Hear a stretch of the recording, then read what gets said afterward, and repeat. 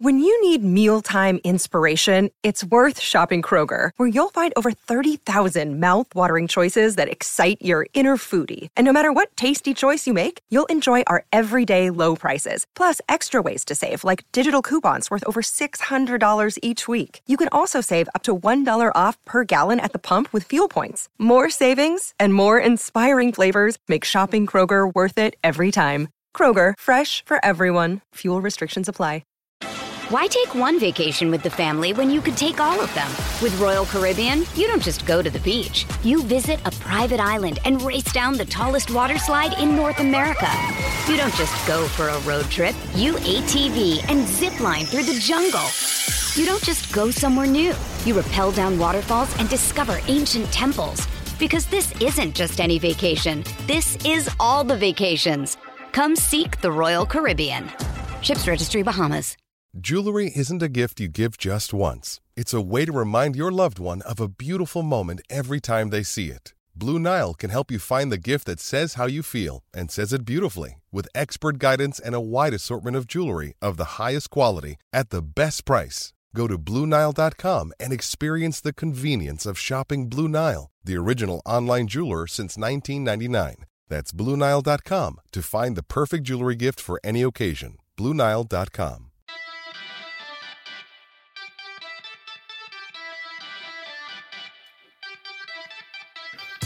Inter don't need another hero, with Lautaro stepping up again as they prove that they are simply the best and leave Fiorentina in a state of shock. There were definitely a few steamy windows after all the partying and the great spirits, but I'm sure for Italiano it will all work out fine. Just our little tribute to Tina Turner there. See how many of the songs you can spot. And as always, welcome to the Anglo-Italian pod. My name is Rory and I'm joined by my very good friend Adam. Hey Rory, how are you this evening? It feels like we are getting into the end of season 5s. I'm struggling to kind of fill up my time with the football at this moment in time. We've got Chelsea and Man United in the background, which Chelsea are doing a hopeless job of trying to win it again. But more importantly, mate, how are you keeping? I'm good. Viewers will be able to see I'm in different surroundings and I'm trying to be a little bit more hushed because I've been under strict orders to be quiet. But yeah, I'm very good. Similarly, I'm starting to get depressed already about the season being over without the season being over. I'm getting like preemptive depression about the fact that I turned to the girlfriend too. I was like, what am I going to do with my weekends? She just looked at me and was like, hello? I was like, well, yeah, I know, but like, there's nothing to watch. So I don't know if that was a good move. But how have you been, man? I've been very good, thank you. I've got a last week of work until I go on holiday, so I'll be enjoying myself next week. Don't have to worry about anything. But bit like yourself, a bit lost on these weekends. That's all I can say. It's going to be a long summer, guys. It's going to be a hard one. It's going to be a hard one. But we will endeavour, Rory, to do our very best, right? And ensure that we cover a few of our own little treasures and little stories that we want to cover off on this podcast, right? Exactly. There is plenty to cover.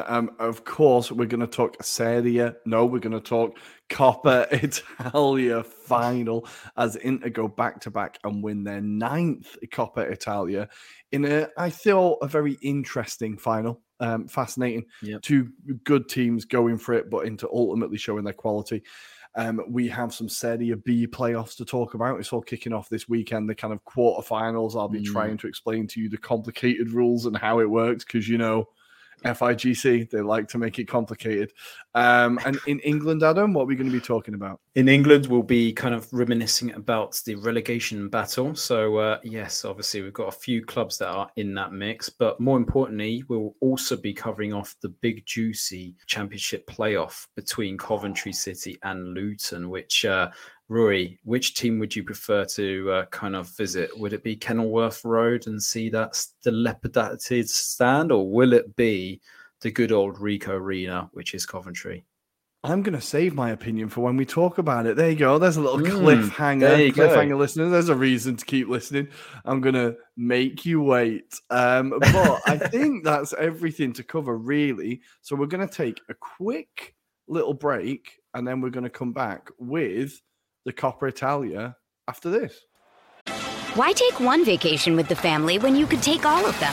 With Royal Caribbean, you don't just go to the beach. You visit a private island and race down the tallest water slide in North America. You don't just go for a road trip. You ATV and zip line through the jungle. You don't just go somewhere new. You rappel down waterfalls and discover ancient temples.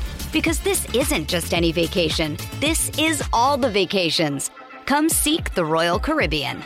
Ships Registry, Bahamas. And here we are, Benvenuti. It is time for the Coppa Italia final. Wednesday night, 9 o'clock in Rome. It felt like a big occasion. It felt like a big night. You thought finally maybe the Coppa Italia is starting to rise in importance, starting to get a bit more of a main seat. And I think this final definitely didn't disappoint. Fiorentina getting a super early lead. We're going to talk about, Handanovic didn't cover himself in glory there. But of course, Lautaro Martinez stepping up. I think he's the informed striker in Europe at the moment. The amount of goals he's bagged and manages to get the comeback for Inter. But if we start with the start of the match and an incredibly positive and encouraging start from Fiorentina. Now, obviously, the Inter defending wasn't great, but for them to get the goal so early, were you impressed with the start that Vincenzo Italiano had his team make? I'm not entirely surprised because I knew there'd be high intensity to begin with, and obviously they kind of copy that philosophy that Pep has kind of endeavoured with his Man City squad. But I think the difference here is the quality of the players. So that's the only main difference. But that said, Nico Gonzalez is a player that I really do love. I do like him, and he turned up. He really did show his worth on this. It's a shame, I think, on the night that there wasn't enough quality from the other players. We'll go into it, Rory, but Luka Jovic, our favourite man, missing 2 gilt-edged chances, I'm afraid. 2 chances to pull them back into this game. And there was a lot of chances for Fiorentina because I was looking at the stats prior to actually doing this recording. 19 shots on goal. But yeah, despite that, I think the difference is Inter with Inzaghi, they've been in these occasions so many times. They know what to do, but more importantly, they know how to defend. Like they didn't need to do too much. And once they kind of absorbed quite a lot of it, they were able to counterattack and they had their chances as well. So it wasn't like kind of onslaught upon onslaught from Fiorentina, but it was just the quality on the day. I think the players, they're used to those occasions, and that's just the difference. It's just the experience. So if anything, Fiorentina got nothing to worry about because this is good experience to set them up for that Europa Conference League final now. So that might give them a slight edge. But Rory, how did you think, like, obviously Fiorentina took to this match? Were you impressed by how they kind of approached it? Yeah, I thought they might be a bit cagier to start with, honestly. I thought they might like try and ease their way into the game and kind of get a steady footing and then see like the lay of the land. But obviously, I think Inter was so accommodating in that first goal. Like the marking from Acerbi and was it Bastoni, the 2 centre-backs? Bastoni, yeah, the marking was absolutely atrocious, and they were just able to run through, and then Handanovic kind of falling over, but not really falling over incredibly slowly. Managers to obviously let the goal in. I think it was a good finish from Gonzalez, a great run. But I think it maybe surprised Fiorentina a bit as well that they were in the lead. And then it was like, okay, we now had to, maybe their game plan was score a bit later and hold on. And now you're like 5 minutes in and you're like, okay, do we hold on? Do we keep going? What happens here? And I think they surprised themselves a little bit. But I thought they played incredibly, incredibly well. Lots of lessons to be learned for the final coming up. So, okay, what do we do if we are up early? How do we defend and slow the game down? Because I think once the Martinez equalizer went in, it kind of felt inevitable that the second one was coming. But I was really, really impressed with Fiorentina. Also, the other player that I wanted to shout was Bonaventura, who was just unbelievable in that like number 10 role. He's been quality for them all season. Obviously scored the winner at the San Siro this season as well. He's got a few big goals. And I thought it was just a huge performance from him. But yeah, him and Gonzalez, outstanding. But the funny thing is, when the chances fell to Jovic, the first thing I thought was, oh, well, there's our talking point for the pod. He had 2 headers. Now, one of the headers I want to say was really like how he didn't at least get it on target kind of blew my mind. I knew it was at a funny angle, kind of, but he just had so much of that. He had so much of the goal to aim at. I'm surprised he didn't force Handanovic into a save. And I did think if they'd have fallen to Cabral, maybe it would have been a little bit different. But even Cabral, I think he's been so good in the Conference League, but then so anonymous in Serie A that it also feels like it's another striker where they're just, like a lot of teams, they're just missing that one bit. Like Chelsea, who I'm looking at just over the screen, they're just missing that one piece to actually put the ball in the back of the net. So I think the way they played very, very well. But to go to Inter, they've got that striker who does put the ball into the net. He gets 2 chances. He bags them both. They were both pretty instinctive finishes. Like, not a lot of time to think about it. Just bang, gone. And I looked at it, and now everything is through the lens of the Champions League final, right? Everything you look at is in terms of the Champions League final. And I just looked at it and thought, that is enough to scare City. That is like a striker who doesn't need opportunities. No. At the moment, he doesn't need opportunities. Give him one, he'll score it. And I think it was just an incredible performance from him. And he was just so key in turning it around. Another incredible performance from Çalhanoğlu. It's just... Today, it was released that he's going to sign a new 2-year contract, I think it was said. So he's extending, which is massive for them. To think he was a free signing. I know. How impactful he's been. And he's arguably been better than Eriksen has been, or Eriksen was at Inter. And I think when Eriksen left for obvious reasons, and, you know, it was for unfortunate reasons as well, when he left, Inter was super scared about how they were going to replace him, because despite having a rocky start to his career at Inter, he had become a very key player. So I think once he left, Inter were like, well, we can't just go out and get another Eriksen. What do we do? So they thought they can't just go out and sign another Eriksen. But in Çalhanoğlu, what they've got is someone who does his job, and maybe even more, because I feel like he wins the ball a bit more than Eriksen. He's a bit more of an all-round player than Eriksen. Have you been surprised by how impactful Çalhanoğlu's been? Because I think he really was outstanding last night. And even in the semi-finals as well, he was incredible. He's been a real key player across the second part of this season. Yeah, certainly. I think he's grown personally for me over the last few seasons. And I think what also probably helps it in terms of that situation is how much he hates Milan. And just every time them two play, like you can tell he's so fired up for those games. But I think he's also there to kind of prove that he is quite better than maybe Milan fans expect him to be. Because I think there was a piece around how he rates himself to be like one of the top 5 midfielders in the world, basically. And a lot of people laughed at him because of that kind of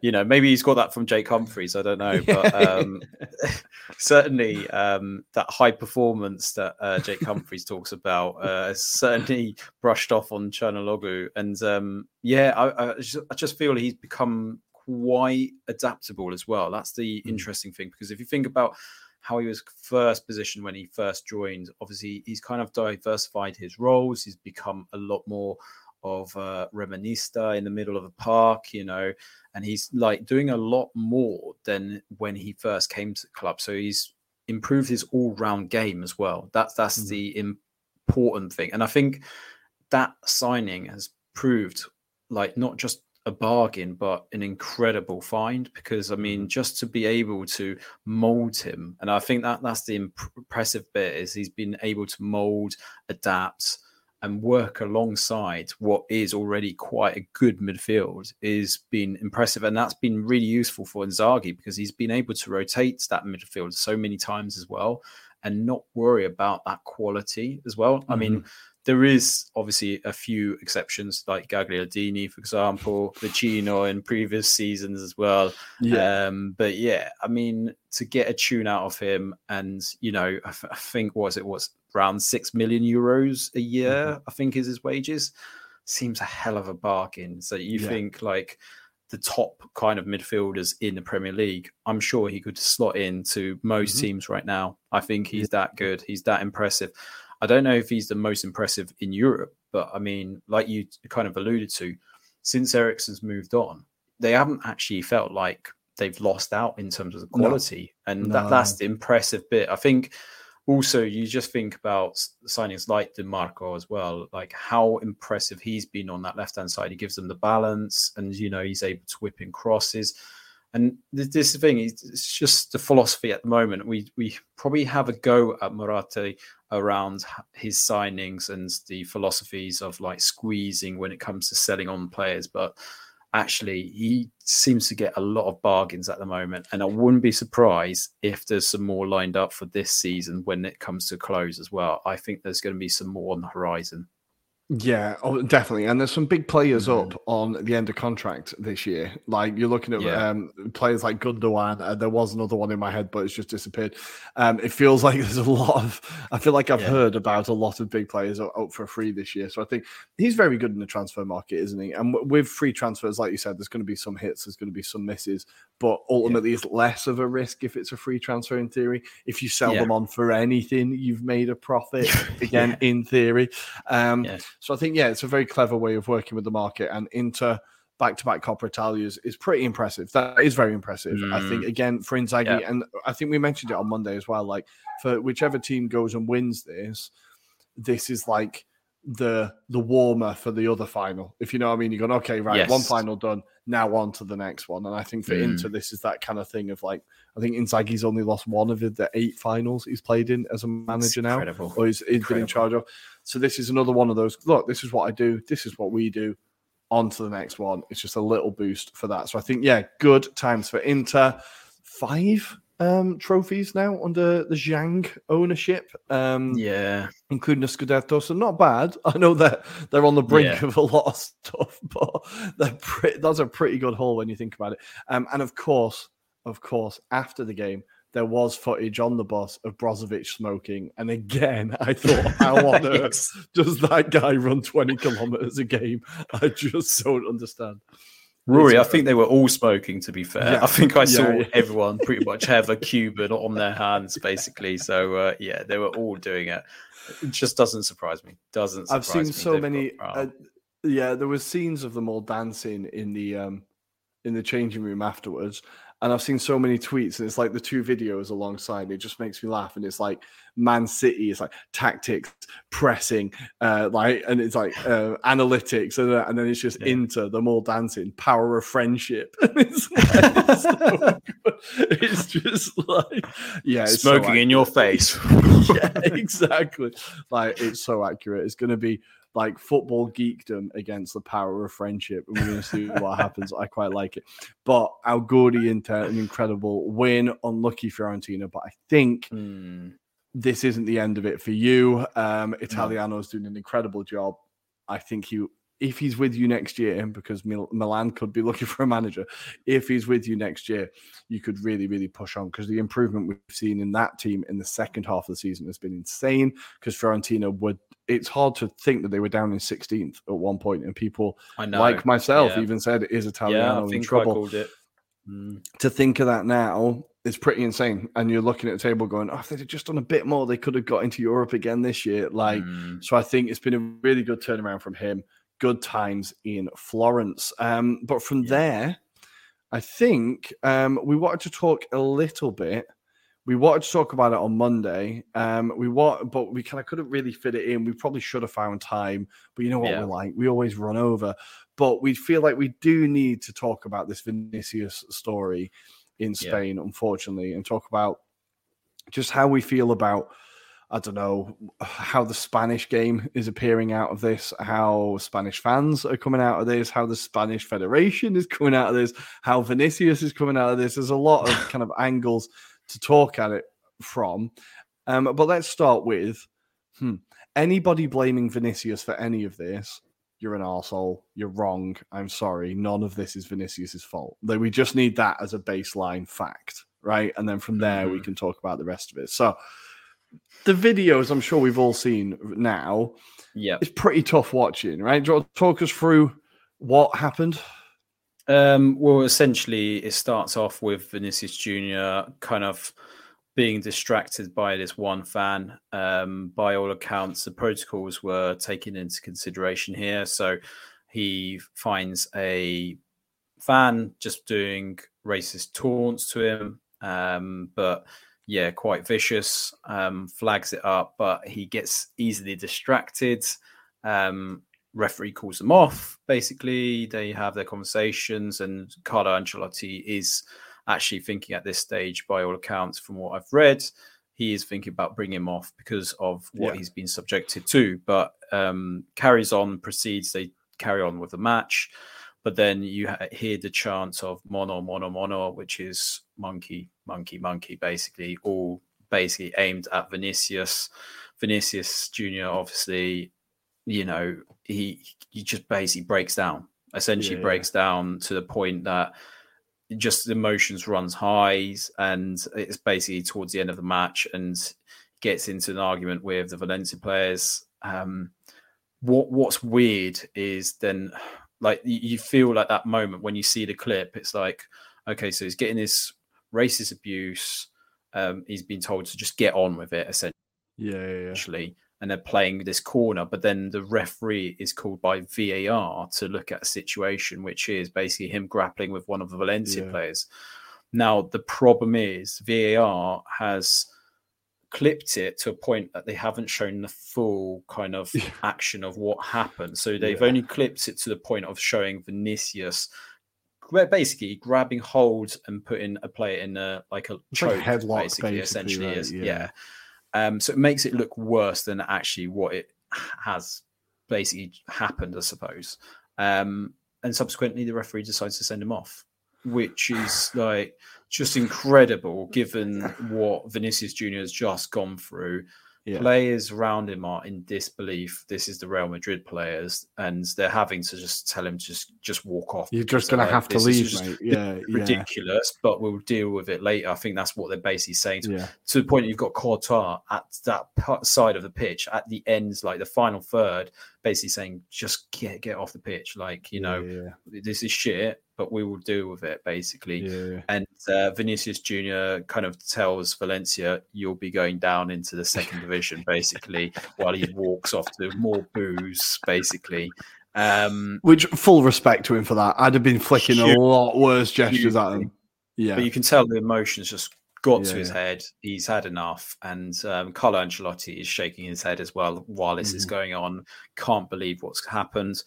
And then I suppose it's the aftermath, really, Rory, because the aftermath is probably more baffling than what's actually happened on the pitch, which is just so strange. Because it's the 9 incidents with Vinicius Jr. being subjected to racial abuse. So this is ridiculous. But go on. I was just about to say, this is like just the beginning of it. So then you go, okay, right. VAR have clipped the video clip. We've now got full access to the video where it looks like the Valencia players instigate it and they're going towards him, and Vinicius Jr. is kind of almost being attacked. It looks like he's definitely not the first aggressor in that incident. We've seen that.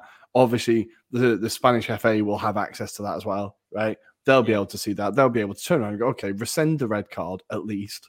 Rescind the red card, for fuck's sake. And then you can deal with every person that was in that stadium, right? But no, and Tebas comes out on Twitter and doubles down and kind of victim blames Vinicius, saying like, I've given you the opportunity, you've not turned up for these things, we're doing everything we can.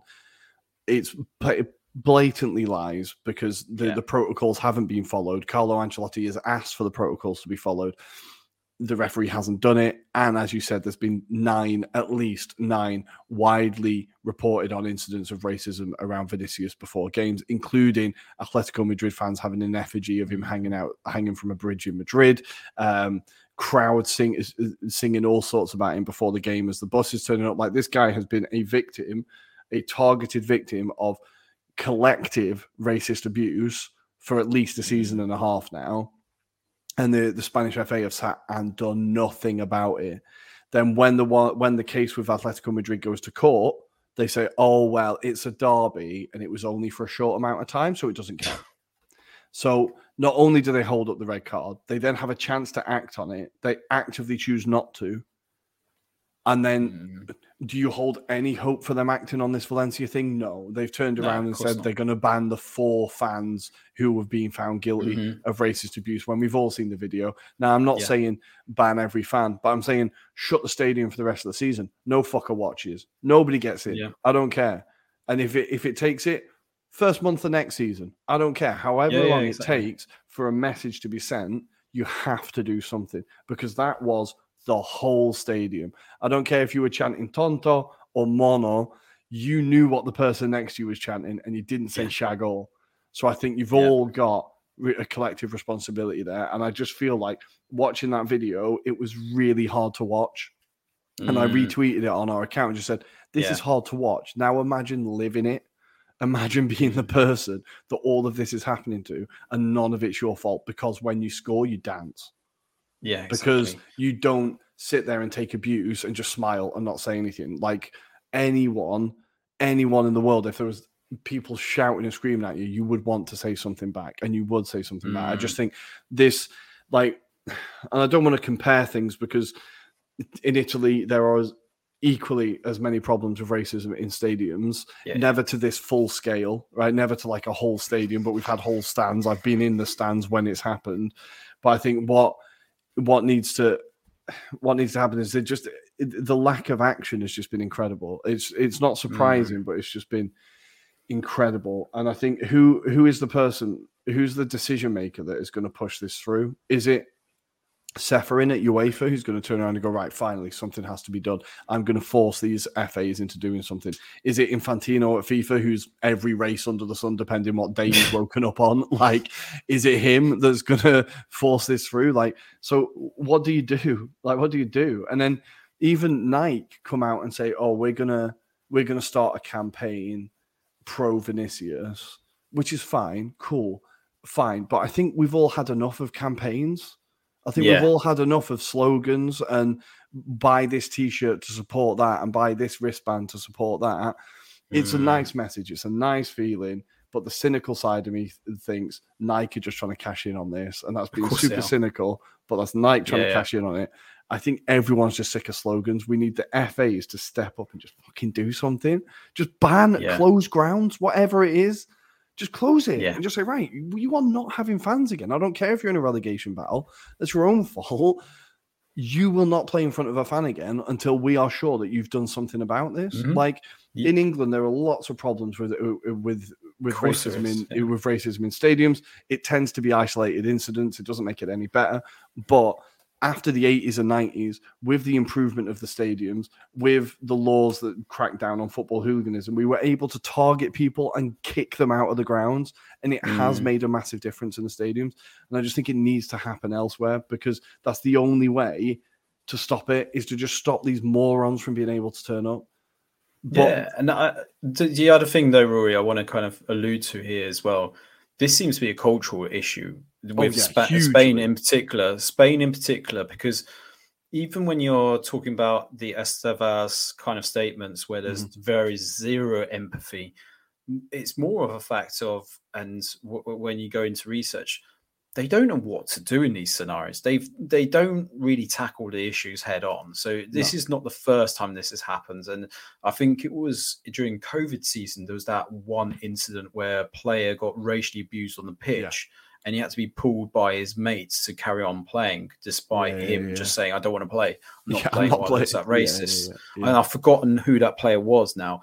But I think Rory also, it's just really strange comments from Pepe Reina as well. We've obviously tweeted it on our account, but just what was going on, because it seems to be this culture. We've even come across it on Twitter, Rory, about some fans seem to think that Vinicius is the provocator here.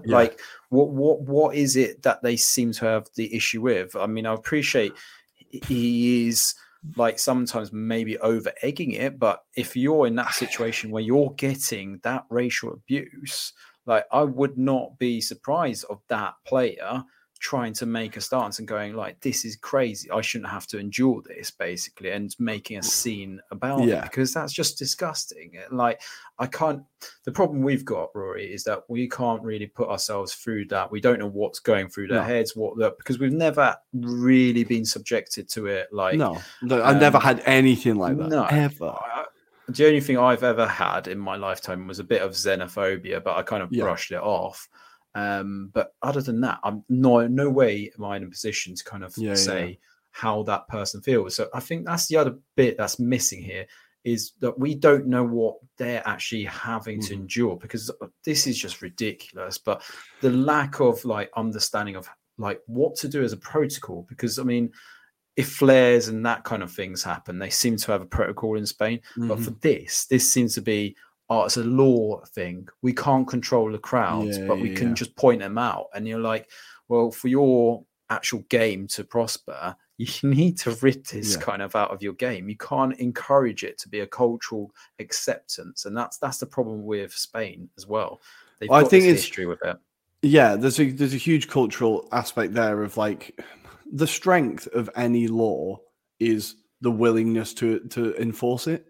That is what makes any law, right? Is you being like, no, we are going to enforce this. So having a protocol written down on a piece of paper doesn't make a difference. What you actually need to do is go, we're going to stick to this. And this is going to be the rule. But obviously the cultural thing there is the lack of willingness to do it, the lack of care. The people who are blaming Vinicius Jr. about it, I don't really want to say, but I think what they see is a person that they think is lesser than them sticking up for themselves, and they don't like it because they think that person should just take it because you're lesser than me. You are not worthy of sticking up for yourself. So get back in your box, know your place, and be quiet. That's the attitude that it stinks of. And the person I argued with on Twitter this week, that's exactly the argument. That is exactly the vibe I got off him. Was just, the guy should know his place. He should shut his mouth and be quiet and just put up with it. And I just think you're a racist. You might not admit it. You might not say the bad words. You might not, but in your head, you're a racist. And I just think it's a lot of people are exposing themselves over this. They're really tweeting an opinion, and it's not going well. Even Didier Drogba has put his head up and ranked racism ahead of homophobia in the game and had a little dig. And you're like, for God's sake, Didier, like, just hire someone from PR or something. Just let someone else run your fucking social media account. A lot of people are exposing themselves here, but we just wanted to kind of have our say on it, I suppose, and just say we're disgusted by it. And last thought on it, Sevilla are playing Real Madrid this weekend, and Sevilla fans have said they're not going to turn up to the game in protest of Vinicius's behavior, because they do not support the fact that he might, that he's holding the Spanish FA to account. So they're having a protest pro-racism, which is a pretty ballsy hill to die on, I'll be honest. That is quite the stance.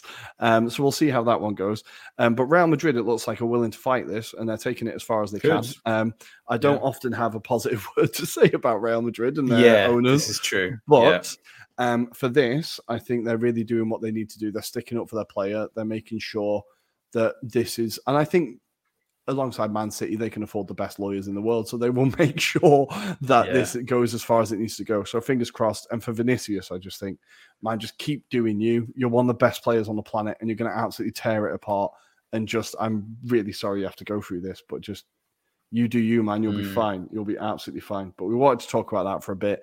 We're going to leave this section on a bit of a higher note because it's a bit of a tough transition, I think. And we're going to talk about the start of silly season. Silly season's beginning, and the transfer rumors are kicking off. It's all the agents are getting on the phone.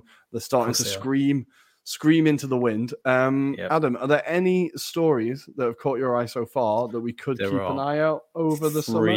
Free to kind of bring to the table. So the obvious one to start off with is Mason Mount. So I did do an episode with Charlie from the Blues Brothers podcast, and obviously that was one of the topics. So it appears that Mason Mount is warming to the idea of joining potentially Man United. There are other suitors, one being your very own Arsenal and also Liverpool, who have been kind of making sounds previously, obviously, about this. But yeah, it feels like Mason is considering their trip up north and going up to the M6 onto Manchester. So, yeah, what do we think? Do we think that's a good move for him? And I mean, given the circumstances that, there's so many midfielders at Chelsea, I think he probably sees his future elsewhere. But yeah, I mean, Arsenal's an interesting one as well. Do you see him potentially being tempted to join Arteta? I think Mason Mount's a player I've been confused about because I know that managers absolutely love him, and I'm not quite sure what he does. When we got linked to him, I was like, okay, if Arteta wants him, I trust him. I think Arteta knows. I can trust Arteta's recruitment by this point. Yeah. But it's not a signing that would excite me. Let's say it's not one where I'm like, oh yeah, go get Mason, sweet, yeah, that's going to really kick on, and we can I'd much rather we got Declan, and that's where I want focus to be. But I think for a side like Man United, he's not the type of midfielder they need. I don't think. No. I think they need someone a bit more box to box. Like Casemiro needs to have less to do on his plate. They've got the Bruno Fernandes creative role. I think they need someone a bit more box to box than Mason Mount is. I could see him doing really well under Klopp. Because I think Klopp coaches and develops players incredibly well. Yes. And I think they are missing that kind of midfielder to keep. Well, they're missing all the types of midfielders on Liverpool, but I think they could do with that midfielder who keeps play ticking over, that little bit of creativity. Exactly. I think he'd do really well at Liverpool. So it'd be interesting to see. I think, though, he'll end up at Man United. What do you think? Yeah, it feels like that. But there was also, prior to these kind of rumours, there was also that kind of slight hint that Thomas Tuchel at Bayern was tempted to bring him across as well. So given there's been a lot of rumours about Joshua Kimmich potentially moving on as well, I think it all depends on the future of Thomas Tuchel at Bayern, because also if you've heard the stories at Bayern, Oliver Kahn might not have a job by the end of this season because there's a general vote at the board level. So it feels like his role might be on the cards. Samuel Haliljic as well, someone that's been kind of notorious for that kind of transfer dealings. He's been scrutinised because obviously the Sane, Mane, they haven't maybe been as fruitful as they expected. But yeah, question marks over Tuchel, especially given the slip up over the weekend in Germany as well, with Bayern Munich slipping up against Leipzig at home 3-1. So that has given the kind of steering wheel to Borussia Dortmund in that league position. So let's see. Calma, keep it quiet. Keep it quiet. We don't want to jinx it yet. Yeah, exactly. Exactly.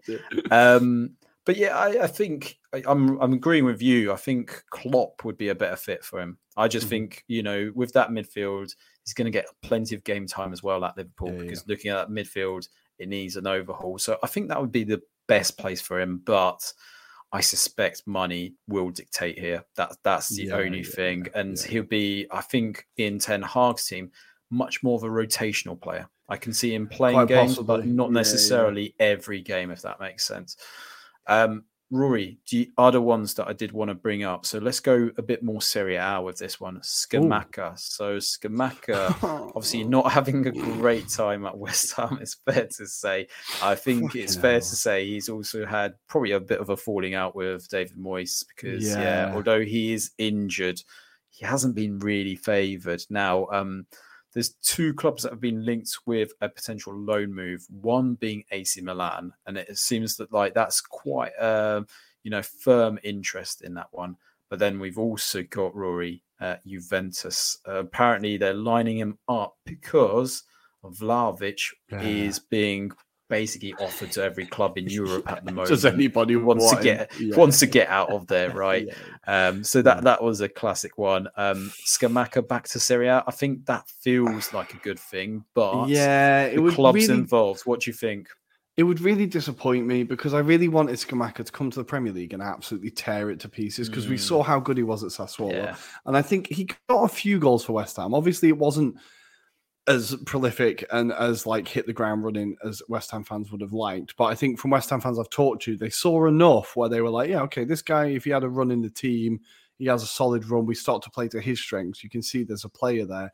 Obviously, there's been a bit of a falling out. I think David Moyes bringing in Danny Ings basically meant that Scamacca was going, bringing in that replacement in January and just being like, yeah, this I'm sorry, but yeah, it's not working out.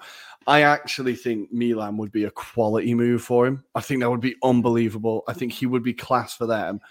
And they need him. They need a striker like that. They want that big physical striker, technical, like absolute monster, like will fight and scrap for everything. Like Giroud isn't that like physical. No. He's not as aggressive. Let's say he's quite physically demanding, but he's not as aggressive. I think he's just kind of like a younger replacement for Giroud with a bit more violence. So I really think I think he's would be a perfect fit. When I saw that, I was like, yeah, that's exactly what Milan need. And I think that would be a very, very good move for him. Juve, I think they might struggle to get someone to buy Vlahovic, honestly. I saw the only club that's mentioned I've seen is Chelsea. And I just thought, I think if there's a striker that could continue Chelsea's number nine curse, it's Dusan Vlahovic at this point. I feel like he might go there and completely flop. But I don't know if there's going to be a line of suitors for Vlahovic, really, because I think Arteta has already said, unless a player wants to come to Arsenal, we have no interest. Like he doesn't want to convince players. He's not in the game of convincing players to come. If you don't want to come here, why are we going to sign you? So I don't know if Arteta is going to go back for a second bite of a cherry when a guy's turned him down. United maybe, but they definitely seem more focused on Harry Kane at this point. Man City, they've got a robot probably up front. They definitely don't need him. Liverpool can't afford him. Like I think you might be struggling to get someone for Juve to get at least what they paid back. Like we all saw the picture of the video of Ferguson this week. Like, 80 million.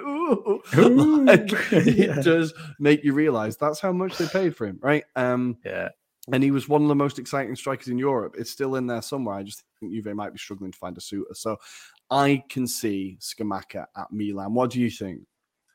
I think that would be a good fit. I do question whether he'd necessarily get the service sometimes, because I feel like if you need to be in the role that you've suggested, you really need to make yourself kind of available. And I don't know, Scamacca likes to have the ball at his feet sometimes as well. So, whereas Olivier Giroud is a little bit more opportunistic. He'll kind of scrap for the ball at times when he needs to, but he's also very clever with the ball in terms of, setting up his kind of teammates when they're doing runs. I'm not always convinced with Scamacca. He's always been that maybe clever when it comes to that kind of setting up one-touch movement, really. He's not... Remember, he had Berardi. He had, obviously, Raspadori next to him back in the day. So I don't know if he's necessarily that fit. But on his day, he's a really good striker. I've always thought that he was more Inter's type of player, but I don't think Inter will go for him. I think if anything, we spoke about it on Monday. I do fancy Bobby Firmino. We're going to keep pushing that rumor until it gets to Marotta, and then Marotta's like, Firmino, that's who we need. Clever Anglo-Italian podcast.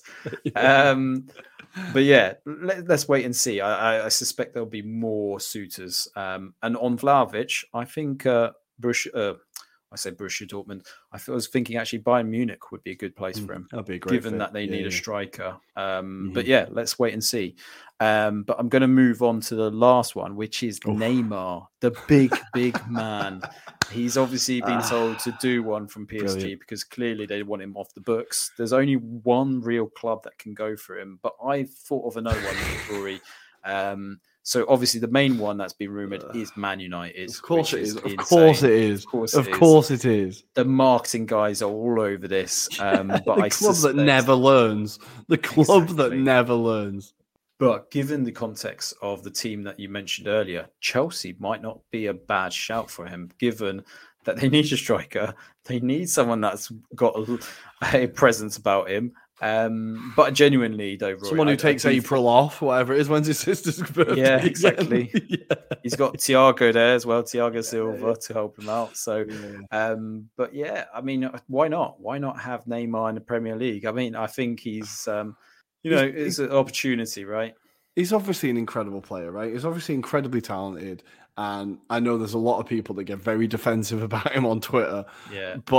And it's like, okay, right. Yeah, he had a couple of good years at Barcelona.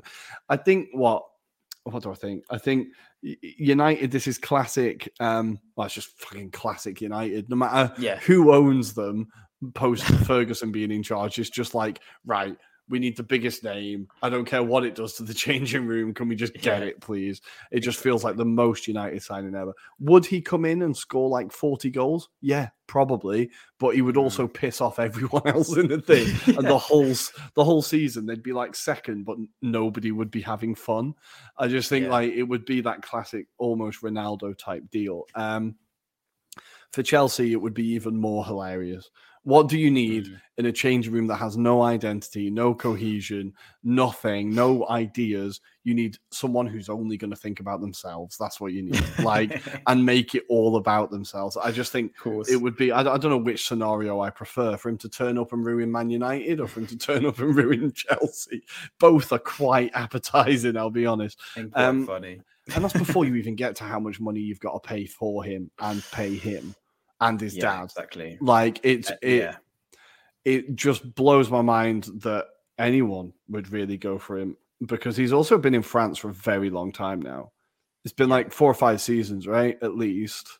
Yeah. And he's just managed to get these sign-ons as part of his contract. Yeah. So these are the things that PSG got caught up with, is basically they wanted to appease him, if you remember back in the day. This was prior to Messi being there, and he was like kind of seen as the godlike striker, but it hasn't transitioned into what they expected. You know, they thought he would bring in the Champions League, and it hasn't happened, basically. So, I mean, I think only under Tuchel did potentially that squad get the best out of him. Other than that, I can't recall a team where PSG, having Neymar, has actually excelled. Obviously, Goldtier's had like loads of plasters, and you know he's been battered from pillar to post about how they've performed this season. Pochettino had it the previous season. It doesn't feel like you can get a harmony with Neymar anywhere in that squad. And I've never been personally a big fan of his. I've never really got the vibes. I mean, he seems to turn out for the national side occasionally when he is called upon. But apart from that, he's just one of those players that really disappoints me, because of all the hype that he had when he was a 16-year-old. You know, there's all this hype talking about he's the next generational kind of player from Brazil. And I think when you kind of mirror him against the likes of Adriano, for example, I think Adriano achieved more than him. And that's, you know, and that's probably, that's a stretch sometimes when you look at it in a situation point of view, because probably Neymar scored more goals and he's probably won more domestically. But I just feel like his impact, impact on football, maybe, I don't know. It's difficult to measure, isn't it? Because I also think he's a player that, if we'd have grown up with him as the big player, we might have been obsessed with him. I think the fact that we're a little bit older, like if he was there instead of El Fenomeno when I was like 8 years old, I would have been obsessed with Neymar. So I think for the younger kids, maybe he is like that, but we're just a little bit old and cynical and just like, who the hell is this guy who just keeps doing flicks and just doesn't really do anything? I think maybe there's a bit of a perspective thing there. I'm not sure, but I see what you mean. I think him going to France was basically him. I don't care if I upset people who watch Ligue 1, but it was him basically just saying, I'm done competing at the top table, really. Yeah. Because he could have gone to England, he could have gone to Germany, he could have gone to Italy, and all of them would have been better options, I think, for remaining relevant. Whereas in France, PSG not winning the league by 20 points is causing their fans to riot, if you know what I mean. Like, that kind of sums up the league, if you know what I mean. So I think, look, it'd be interesting to see Neymar in the Premier League. It'd be fun. I'll tell you that. It'd definitely be fun. Yeah. So we will see what happens there. But I think this is like the first shot in the air to signal a pretty mental summer. I think this summer's going to be a bit mad. The Premier League is going to piss off a lot of fans from all the other leagues, because there's going to be some mad money thrown about this summer, because Arsenal are building, City are building, United are building, Liverpool are building massively, Chelsea have got Todd Bowley. I think every club, Tottenham have got to do a lot of work. I think there's a lot of clubs going to throw around daft money this summer. Yep. So we will see. Hopefully Declan Rice to Arsenal is just one of them. That's all I want. Can we just start with that and then just go forwards, please? That's the one I want. But guys, we're going to take a little quick break here. We're going to leave the transfer talk for now. And we're going to come back to preview Oh my God, can you believe it? It's the final weekend of the Premier League. Final weekend. Yeah. Before... And we've got the playoffs. Exactly. So we're going to take a little mini retirement now, and we will see you on the other side. Hi. This episode is supported by FX's Clipped, the scandalous story of the 2014 Clippers owner's racist remarks captured on tape and heard around the world. The series charts the tape's impact on a dysfunctional basketball organization striving to win against their reputation as the most cursed team in the league. Starring Lawrence Fishburne, Jackie Weaver, Cleopatra Coleman, and Ed O'Neill. FX's Clipped, streaming June 4th, only on Hulu. I'm Phil Brown, and you're listening to the Anglo-Italian podcast. Oh, that was a lovely mini retirement. Do you feel relaxed? I feel relaxed. I enjoyed that cup of tea, Rory. I enjoyed it. It was beautiful. So we are here we go, to talk about the final Premier League season.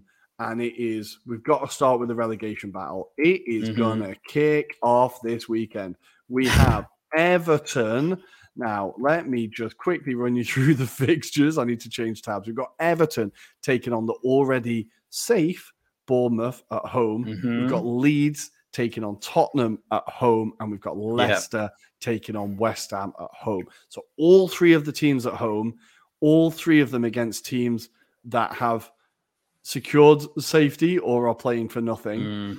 Let's start with Everton against Bournemouth. How do you feel this one should go? I'm going to look at their head-to-head, but what are your first thoughts when you look at this? Yeah, so I'm going to take any stats away from this kind of feel. I feel like Bournemouth cause a shock. I think they go and win this by a separate goal. It could be like a number of goals being scored in this, but a single solitary goal might be enough, Rory, to drag them into it, subject to the other two results. But yeah, I'm not confident about Everton. They kind of given us some false hope. I don't think Everton are confident about Everton. Their fans are. They've definitely gone down that route already. They can't afford to go down, and I suspect that'll be what will be driven into their kind of team talk as they go out, though. It's going to be think about the dinner ladies at the training ground, think about the people that you work with. That's what's going to be kind of going through a lot of those kind of shouts, I suppose, at halftime or prior to the matches. I think, yeah, there's huge repercussions. But yeah, I just don't feel confident with Everton. I just don't know if they've got enough in them. I think they've had a lot of injuries. They're relying on certain players to really perform. I just feel, and I don't know about you, I feel like there might be some results in the other games that might pull one of the other two out. Yeah, I feel like people are going to get help, aren't they? Someone somewhere will get help by how the fixtures lie. But I was just looking at their head-to-head. Bournemouth beat them 3-0 last time earlier this season. Everton were 2-0 down within 25 minutes. The game before that, Bournemouth beat them 4-1 in the Carabao Cup. The game before that, Bournemouth beat them 3-1 at Everton. The game before that, Bournemouth beat them 3-1. And so Everton haven't beaten Bournemouth since the 13th of January 2019. Now, when you think about that's a team, but like Bournemouth, that's a team that you would have expected Everton to have got a result or at least a draw against somewhere recently. Yeah. So I feel like the head-to-head really doesn't go in their favour. Also, the injuries, I'm looking at their injury list. Obviously, Coleman is still out, hopefully returning to football at some point. But Mikalenko is out for this one. And I think that could be a big miss. He's a player that I think Everton fans themselves have said that he definitely has deficiencies, but I think his technical ability is very good. His commitment is very good. I think defensively he's actually pretty decent. So I think he could be a big miss for them. Him on top of the Seamus Coleman being out is just like leaves this huge hole in the game or in their team, I think. So that could be a massive, massive miss for them. I was just looking at their run of form as well. They've won like one in their last 10 games, and that was that mad 5-1 win against Brighton, which I think Gary Neville picked as his surprise of the season, which I absolutely loved. That's like top draw from Neville, that unbelievable. But yeah, I don't really hold out much hope. I think even Everton's goal scoring in the last couple of games, they're kind of getting one a game, more or less. So they are scoring, they just can't just can't keep them out at all. Those back No. doors are so wide open. And Bournemouth, on the other hand, we should give them their props, if you know what I mean. They've been safe for a while. Exactly. But that being said, they've lost their last 3 and scored 1 goal. Now, they have played Chelsea at home, Palace, and United at home. So they're not the easiest games, but Of course not. it does kind of feel like Bournemouth, once they've secured safety, might have taken their foot off the gas a little bit, which is fair. So maybe there is some hope for Everton. I'm going to put you on the spot, kind of, and say, give me a score. 2-1 Bournemouth. 2-1 Bournemouth. I am going to say, sorry, Everton fans, I'm going to say 3-0 again. I'm going to say 3-0 Bournemouth. I'm going to say Bournemouth turn up early and just absolutely do them. Sorry, Everton fans. So next in the relegation battle, we have Leeds taking on Tottenham. Now, I think weirdly, Leeds might be in better form than Tottenham at this point. Yeah, I'm just going to look at the table. Tottenham have lost 3 of their last 4, and Leeds have lost. Oh no. The Tottenham have at least won 1. Leeds have lost 3 and drawn 2 of their last 5. Yeah. Okay, so Tottenham been absolutely stinking. 0 reason to play. There's a substitute teacher in charge.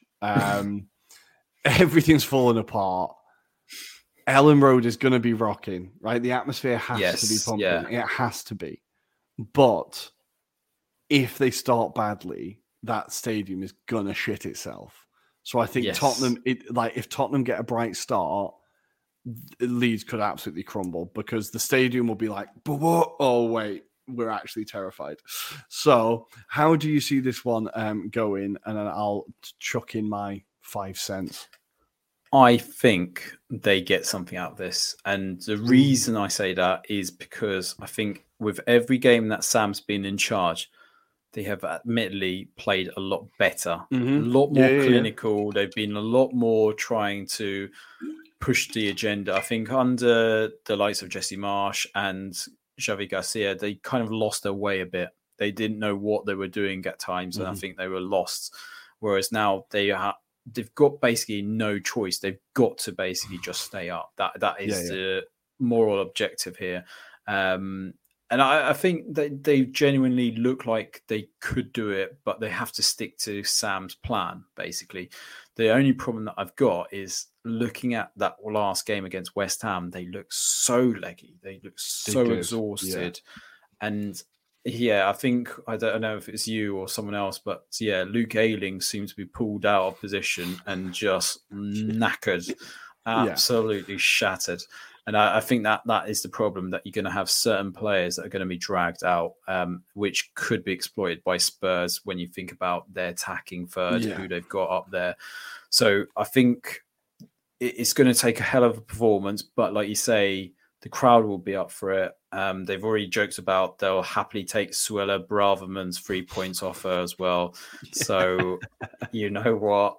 I feel like there is a goal. And they, the last time they were at Elland Road against Newcastle, they did get some goals. They played well. They played really well in that particular match. I just think they know what the occasion is.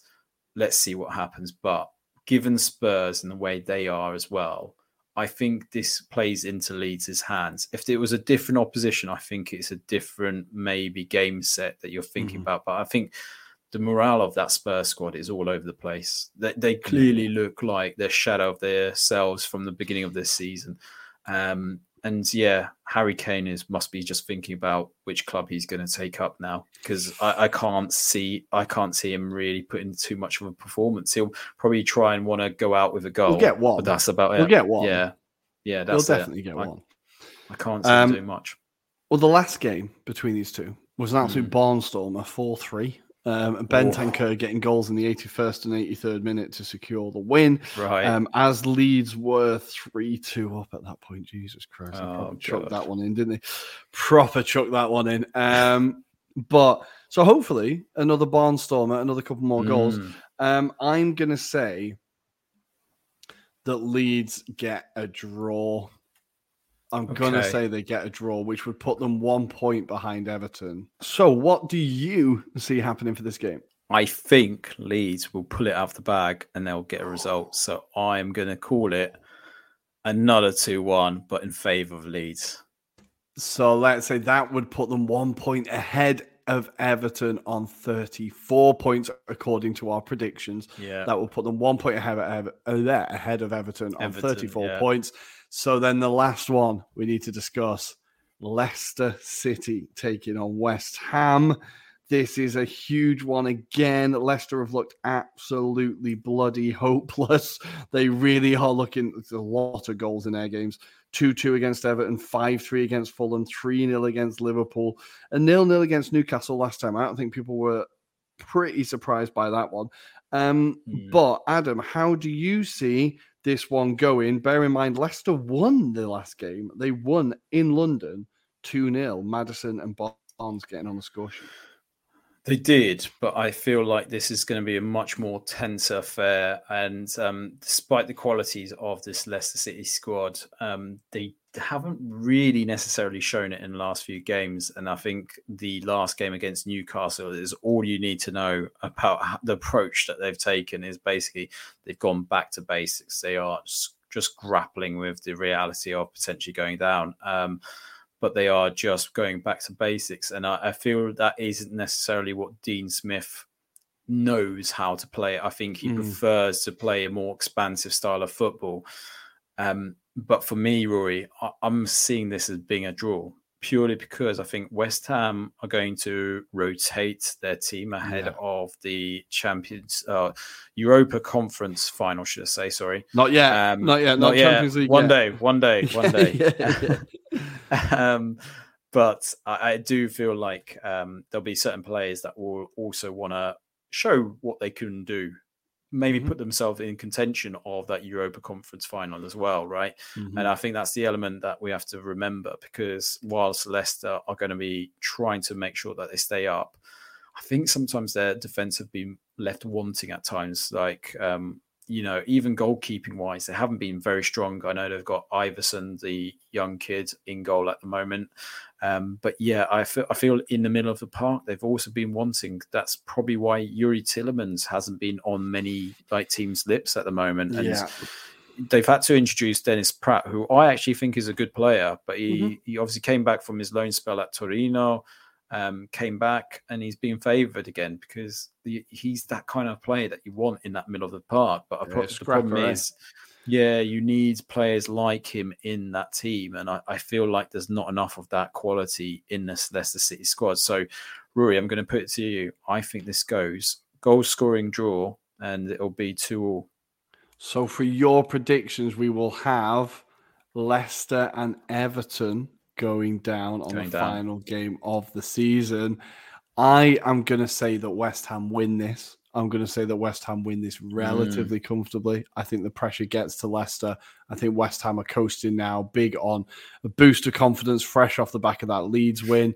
I think they will rotate, as you said. But like you said, Fornals wants to start the final, man. He wants to put his name on that team sheet, right? Maybe Skamaka's injured. Maybe Ings gets a run out. He wants to start the final, right? I think you're going to get those players that are like, this is my chance to put my name on that team sheet. Yeah. So I think West Ham can do it. So that means that both of us have Leicester City and Everton going down. It's been a long day, a lot of teaching, guys. I'm running out of words to talk. So it means we have Leicester City and Everton going down, which now means that neither of them will go down, and we would have jinxed it properly. Leeds will go down twice. I don't know what will happen, but it'll mean that neither of that will happen. That's the relegation battle for now. For the rest of the Premier League, it's all kind of sewn up. United won 4-1 in the end. I turned it off at 2-0. 4-1. João Felix getting another goal in the 89th minute when it was 4-0 already. But the only game with anything riding on it really is Tottenham and Aston Villa. So Tottenham, as we said, take on Leeds. We're expecting them to lose or drop points. Yeah. Aston Villa will be taking on Brighton at home, freshly qualified for the Europa League. Aston Villa will be hoping that they can qualify for the Conference League. Do you think Villa can get anything against Brighton at home? I totally expect them to do that, because I think Brighton have got what they needed to achieve. So they're probably partying on the beach, literally. Yeah. But yeah, I think also this gives De Zerbi an opportunity to maybe give those lesser players that haven't had like a chance to play in this game. So I suspect we might see a bit of a rotation from De Zerbi with a mindset of maybe next season. Whereas for Unai Emery, obviously, he wants to finish on a high. I think that would be a great achievement given the circumstances that Villa were at the time. So that'd be a great turnaround. And like I've already alluded to, I cannot see Spurs doing anything really. No. So yeah, it'd be just desserts for what has been a painful season for Spurs. So yeah, Rory, what about you? How do you feel this week? I agree. I honestly agree completely. Yeah. I think Villa played so well against Liverpool last weekend as well. I think they really are. They're running into this. They're like sprinting into this. I think we've I've compared it in the past to like the playoff run where that late team qualifies for the last spot because they've just got momentum and they really kick on. And I feel like that's what Villa are at the minute. They've got that clear goal in their mind. It would be huge for Aston Villa to have European football again. It would be massive. And I think Emery has just come in and been like, that is our goal. We can do it. So I fully expect them to do it. I hope they do it. Fingers crossed they do it. That's all of the Premier League stuff, really. The rest of the games don't really have much lying on it. We've got Brentford against Man City, Man United against Fulham, Chelsea against Newcastle, Arsenal against Wolves. I don't know if I'm even going to watch that one. Southampton versus Liverpool, and then Crystal Palace versus Forest. That's all. That's it. The Premier League is done. It will be done. So we're going to jump over to Serie A when I click this button. There you go. We've jumped over to Serie A. And we have a little bit more time in Serie A. We've got 2 weekends left. So this is the penultimate weekend. Still lots and lots on the line in terms of the relegation, in terms of the race for Europe. So, Adam, do you want to take us through the main fixtures that we should keep an eye on this week? Yeah. So obviously one of the games will take place tomorrow, which is for you listeners on a Friday evening, and that is Sampdoria taking on Sassuolo. Not a lot to really kind of say about this game, but I think we've covered it a few weeks already on the trot. It's all about the relegation battle. So we'll take you into Saturday's game. So that is Spezia taking on Torino. Huge game for Spezia because obviously last weekend, Rory, they didn't play out a very good result against Lecce. It was a classic. Yeah, classic for the commentator in the 79th minute when he rejoiced after that one shot on target. But in theory, Rory, I feel that Spezia will probably have enough quality to at least get a win here. Yeah. Torino probably safe in the knowledge that there's not a lot to be achieved here. Do you feel that is likely to go ahead? Yeah, well, the thing with Torino games is there's very often not many goals. So I feel like I like Juric as a manager, but it's not particularly exciting. No. So I think, it could be another. I'm going to say don't watch this one, which now means it'll be a 4-3 classic, but I can't see many goals in this one. But maybe Spezia snatch it. Maybe. Well, we'll push through and we'll go through the other kind of fixtures. So we've got Fiorentina taking on Roma at 5 p.m. I call this out because Roma still have a shout of Champions League if they push it. Big ask because Fiorentina will be a bit wounded from that Coppa Italia loss. But also, Rory, we'll kind of combine this. Inter take on Atalanta, another team that is looking to be in that top 4 mix at the moment. They'll obviously will potentially know about the result from the Roma game just prior to kickoff anyway. So gives them a bit more impetus. But I think Inter, the form that they're in, also will be trying to make sure that they get second place because they're only 2 points off Lazio as it currently stands.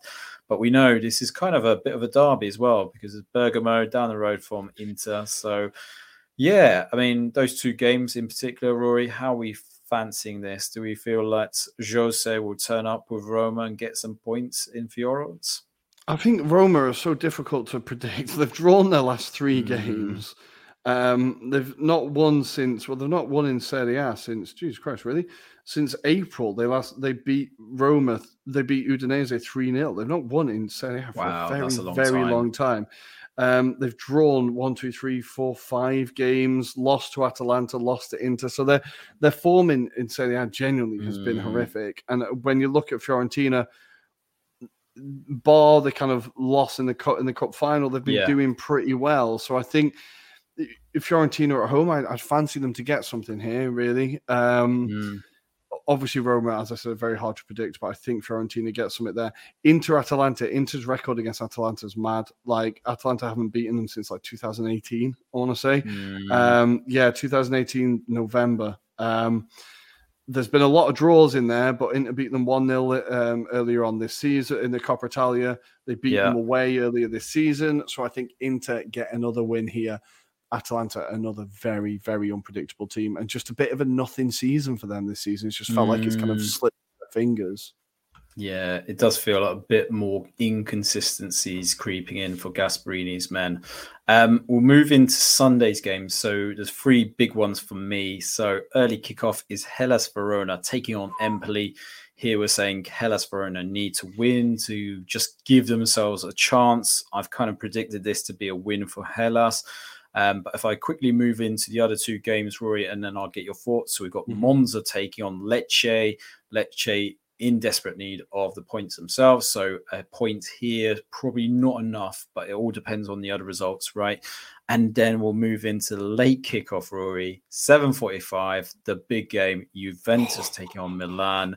Milan in desperate need just to maybe cement themselves away from it, because like we say, Juventus have been docked the points, but if they magically win this game, they put themselves back in a shout, regardless of what happens with the others. If anything, it puts them into the European shouts. Now, I was listening to another podcast. That might be a good thing for them to do, because if they are being threatened with elimination from Europe, they would probably take that as long as they qualify for Europe this season. Because if you think about it, if they don't qualify for Europe and then next season, say they win the Scudetto, let's say hypothetically, they would still not be able to compete in the Champions League because they've still got this ban to serve. So technically, they'd probably want to take this ban if they're going to be entered into Europa Conference League, or whether that be the Europa League itself. It doesn't matter. And just doesn't matter, right? So, some big games there, Rory. If we start off with Hellas, I mean, they're a side that we thought were on the up, and then they've just blown it in the last few games. But obviously, the big thing here is whatever happens with this result, they've got to then go to Milan on the last day of the season. And we don't know what Milan's positioning will be as well. Yeah, it very much feels like Milan are going to be playing for something. So instantly, that's not a good sign for Hellas. Empoli have just come off slapping Juve 4-1. So I think what you could get is a bit of the after the Lord Mayor's show, where Empoli just don't turn up because they're like, have you seen what we've just done? We don't have to win this week. Exactly. So I think maybe Hellas can get something here, but I'm going to say a draw because Empoli are still a decent side, but I don't think it's possible for Empoli to get 2 good results back to back. I just don't think it's possible. They always seem to drop the ball immediately afterwards. For Lecce, is Lecce taking on... Lecce away to Monza. Lecce lose that. That's a Lecce loss. Sorry. There's no way Monza lose at home to Lecce. Their home form has been incredible this year. They're a team that, despite having not a lot to play for, they are absolutely killing the end of this season. They are just... They keep notching up wins, and they're just climbing up that table. And I think they must be on a bonus based on position, because they're just marching and they're 8th. Okay, they can only my maths is terrible. I think they'll only secure it. They can't get any higher than 8th at the minute. So if they win this, they'll secure 8th, and that'll be a very, very, very good season for Monza. So I think with Lecce's troubles, Monza get a win there. And the last one was, Juve Milan. Juventus. That's going to be an absolute It's a big game. That's going to be a war. That is. There's going to be 2 red cards. You think it'll be 2 red cards? And not necessarily for people on the pitch. It could be a coach. It could be a manager. We know what Serie A has been like this season. It could be after the final whistle. But I think there's going to be 2 red cards in this game. That's going to be an absolute scrap. Do you feel Juventus will be hurting from that Empoli result and trying to put things right, though? Because their season has been a bonfire from start to finish, hasn't it? But I mean, just the inconsistencies of this squad really is telling at this point of the season. I think it's also like to try and show a bit of empathy. I think it must be really bloody frustrating if you're a player and you've taken a points total, you've taken a points deduction, and you've finally scrapped your way back into the thing. Like, right, we're in Europe, we've got it, we're working, we can do this. And then the points are taken away again. And you're like, I can understand that it must be incredibly frustrating. And consistency will suffer at that because you don't know where you are. Motivation works when you have a clear goal in mind, right? When you have that clear, this is the aim, we can motivate ourselves, go. If you don't know if all your hard work is going to get taken away from you at the end of the season, regardless, you're going to dial in a few performances and just like, yes, I'll just Empoli away. I cannot be bothered. So I think, all this to say that they could beat Milan at home, and I wouldn't be surprised. Exactly. As a big middle finger to everybody, if you know what I mean. So I think, we will see. But regardless, I think that's going to be a good one. That's going to be a proper, I think, aggressive. I fancy Leao for this match. I don't know why, but something tells me he's going to be up for this match. So as long as they can release him, Tonali in the middle of the park, I think they could be all right. Is Benacer back for this one? I think he's out for the season. I think they're saying that he's out. Yeah, for the season, he's saying early October, which is quite a long one, to be fair. It looked like a bad one. It did look like a bad one. But I think that is the Serie A preview done. We do have one little thing to... Oh, no, I already wrote the banner. Playoffs weekend. I was wasting time. Playoffs weekend. Adam, take us through the final, and I can finally... I know the listeners have been waiting. I'm going to finally reveal who I want to be in the chat in the Premier League. Exactly. Well, we've got the contrasting teams here, but both, obviously, people will kind of reminisce about these two. One, purely because of their stadium, and the other being a former Premier League team, and that is Coventry City taking on Luton Town. Luton Town, who will need at least £8 to £10 million just to make sure their stadium is in with the Premier League standards. They've already talked about how mad the next 3 months could be if they win this one match, Rory. But they're not going to have an easy tie. Coventry City, obviously, much unfancied, much like Luton Town, it has to be said. But hard-working side under Mark Robbins. They've got some really useful players. And I was looking at both of these sides, Rory, and I think what is very telling about both sides is how a lot of these players haven't been playing at big clubs. Like you've got certain players for both that have been like at the likes of Accrington Stanley and Eccleston Town. Like, so they've worked, these pros have worked themselves to work at this stage. They are one game away from making the Premier League, which is huge. And I was going to say this, Rory, I think whoever goes up is going to be automatically the first one to be fancied to go down.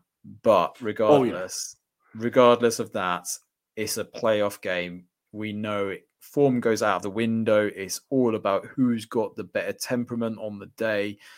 Which way do you fancy this going, mate? I think it's interesting because both these teams don't really like possession.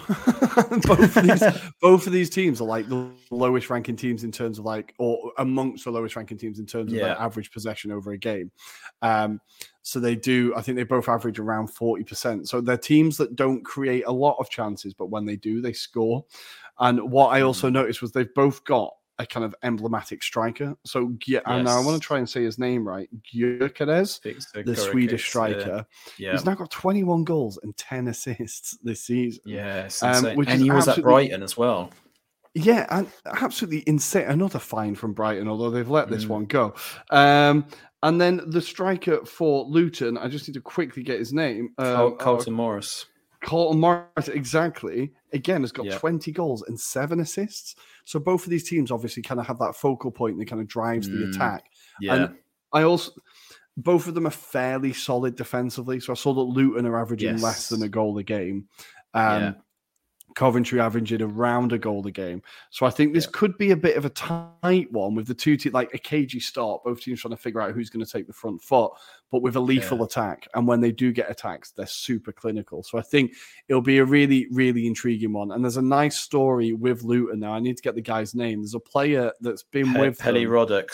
Pelly Roddick, yeah. So who's from the been with conference them days. Since the conference, and he's going to be, if they get promoted, he'll be the first player to play in every division for one team all the way up. It's insane. Like, just for that story alone, you're kind of like, oh, that needs to be done. Someone needs that record, right? It'd be great.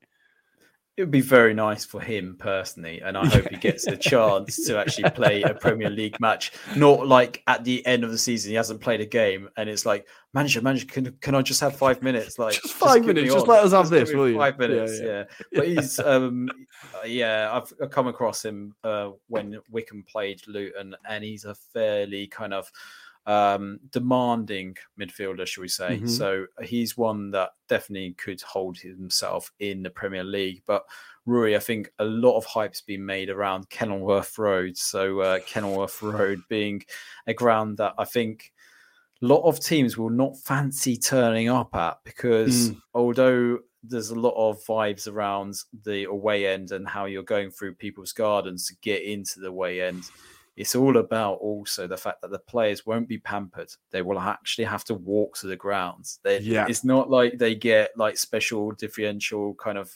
experience here. The ground is very tight. It's also, in terms of playing, it's on top of you. That's the thing that a lot of players say, that it's an old school ground, creates a good bit of atmosphere.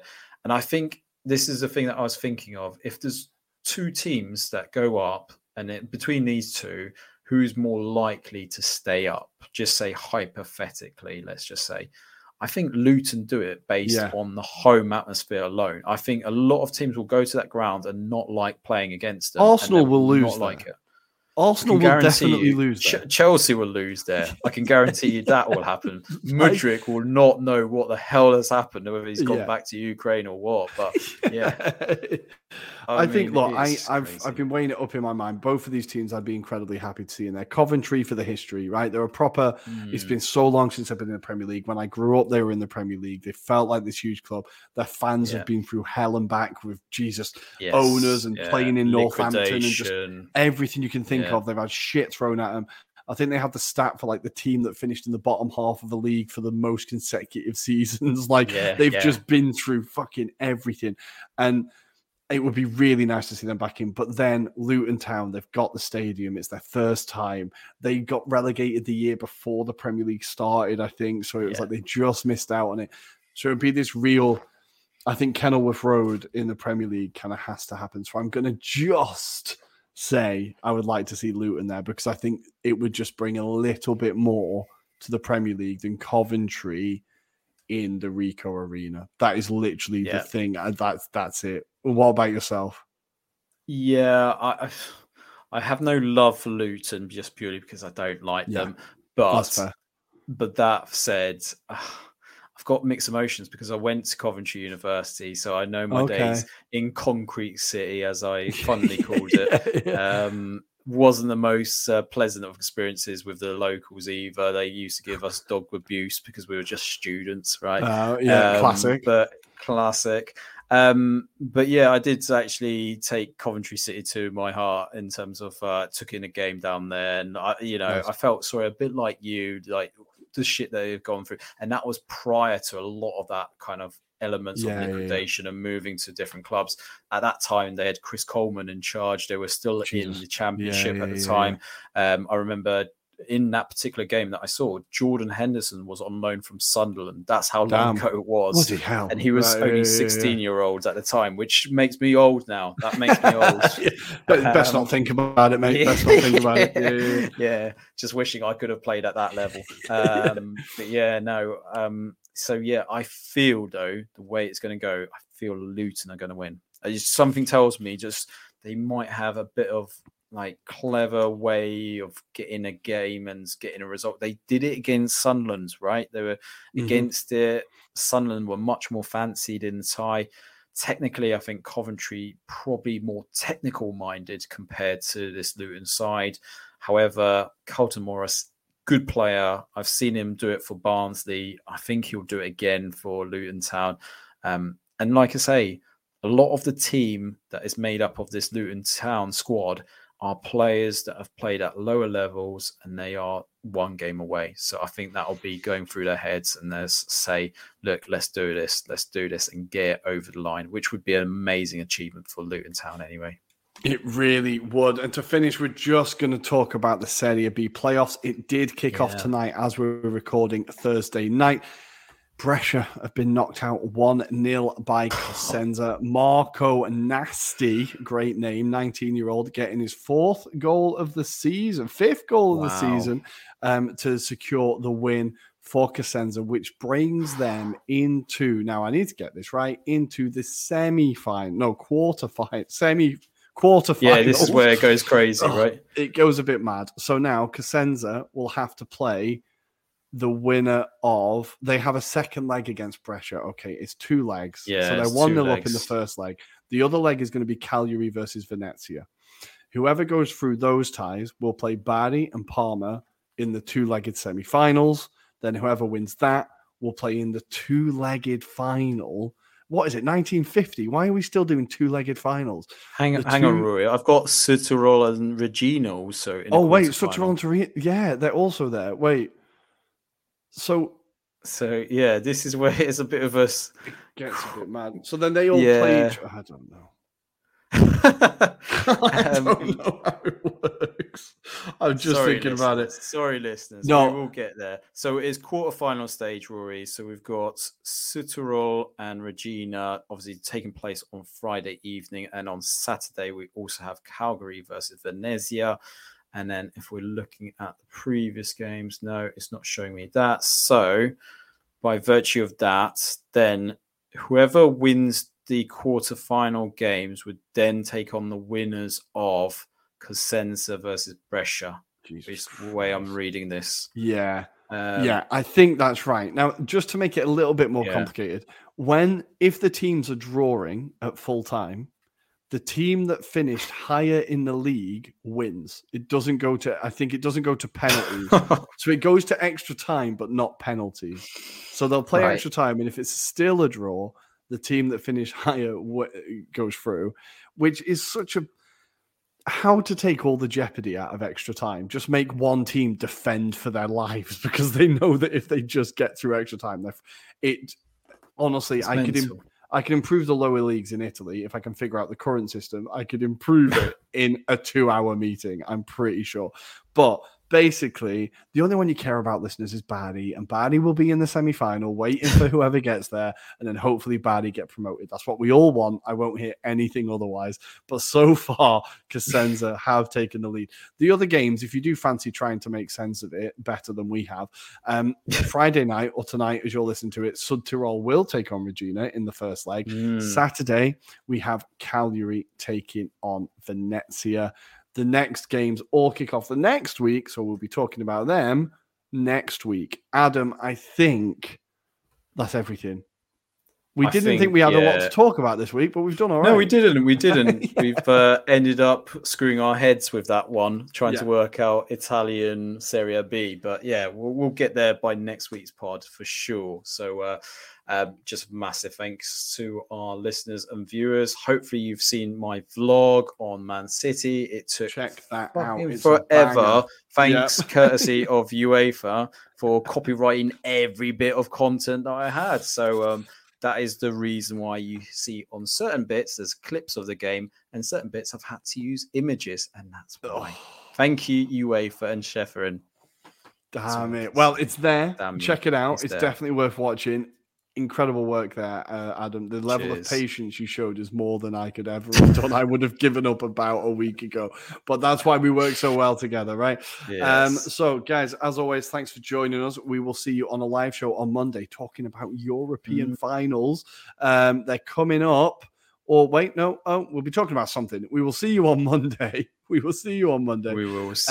As always, hit the like and subscribe button. You can follow us on Twitter at Italian Anglo Pod, on Instagram at Anglo Italian Pod. And we've got a guest this week, a surprise guest for our quote of the week. So, without further ado, here we go. So why don't you go for it? Just whatever it is, moving to a foreign country, changing jobs, breaking up with your partner, asking that person in the office who you've always been in love with whether you can go on a date, having children. Like, there's never a good time to have kids, and that is not sitting in the comfy chair. But do you know what? Just go for it. Whatever it is, whatever you haven't been doing, it's time to do it. Give it a go. Give it a go and fail. Kind of told on yourself there a little bit in the middle, Jake. We will see you next week, guys.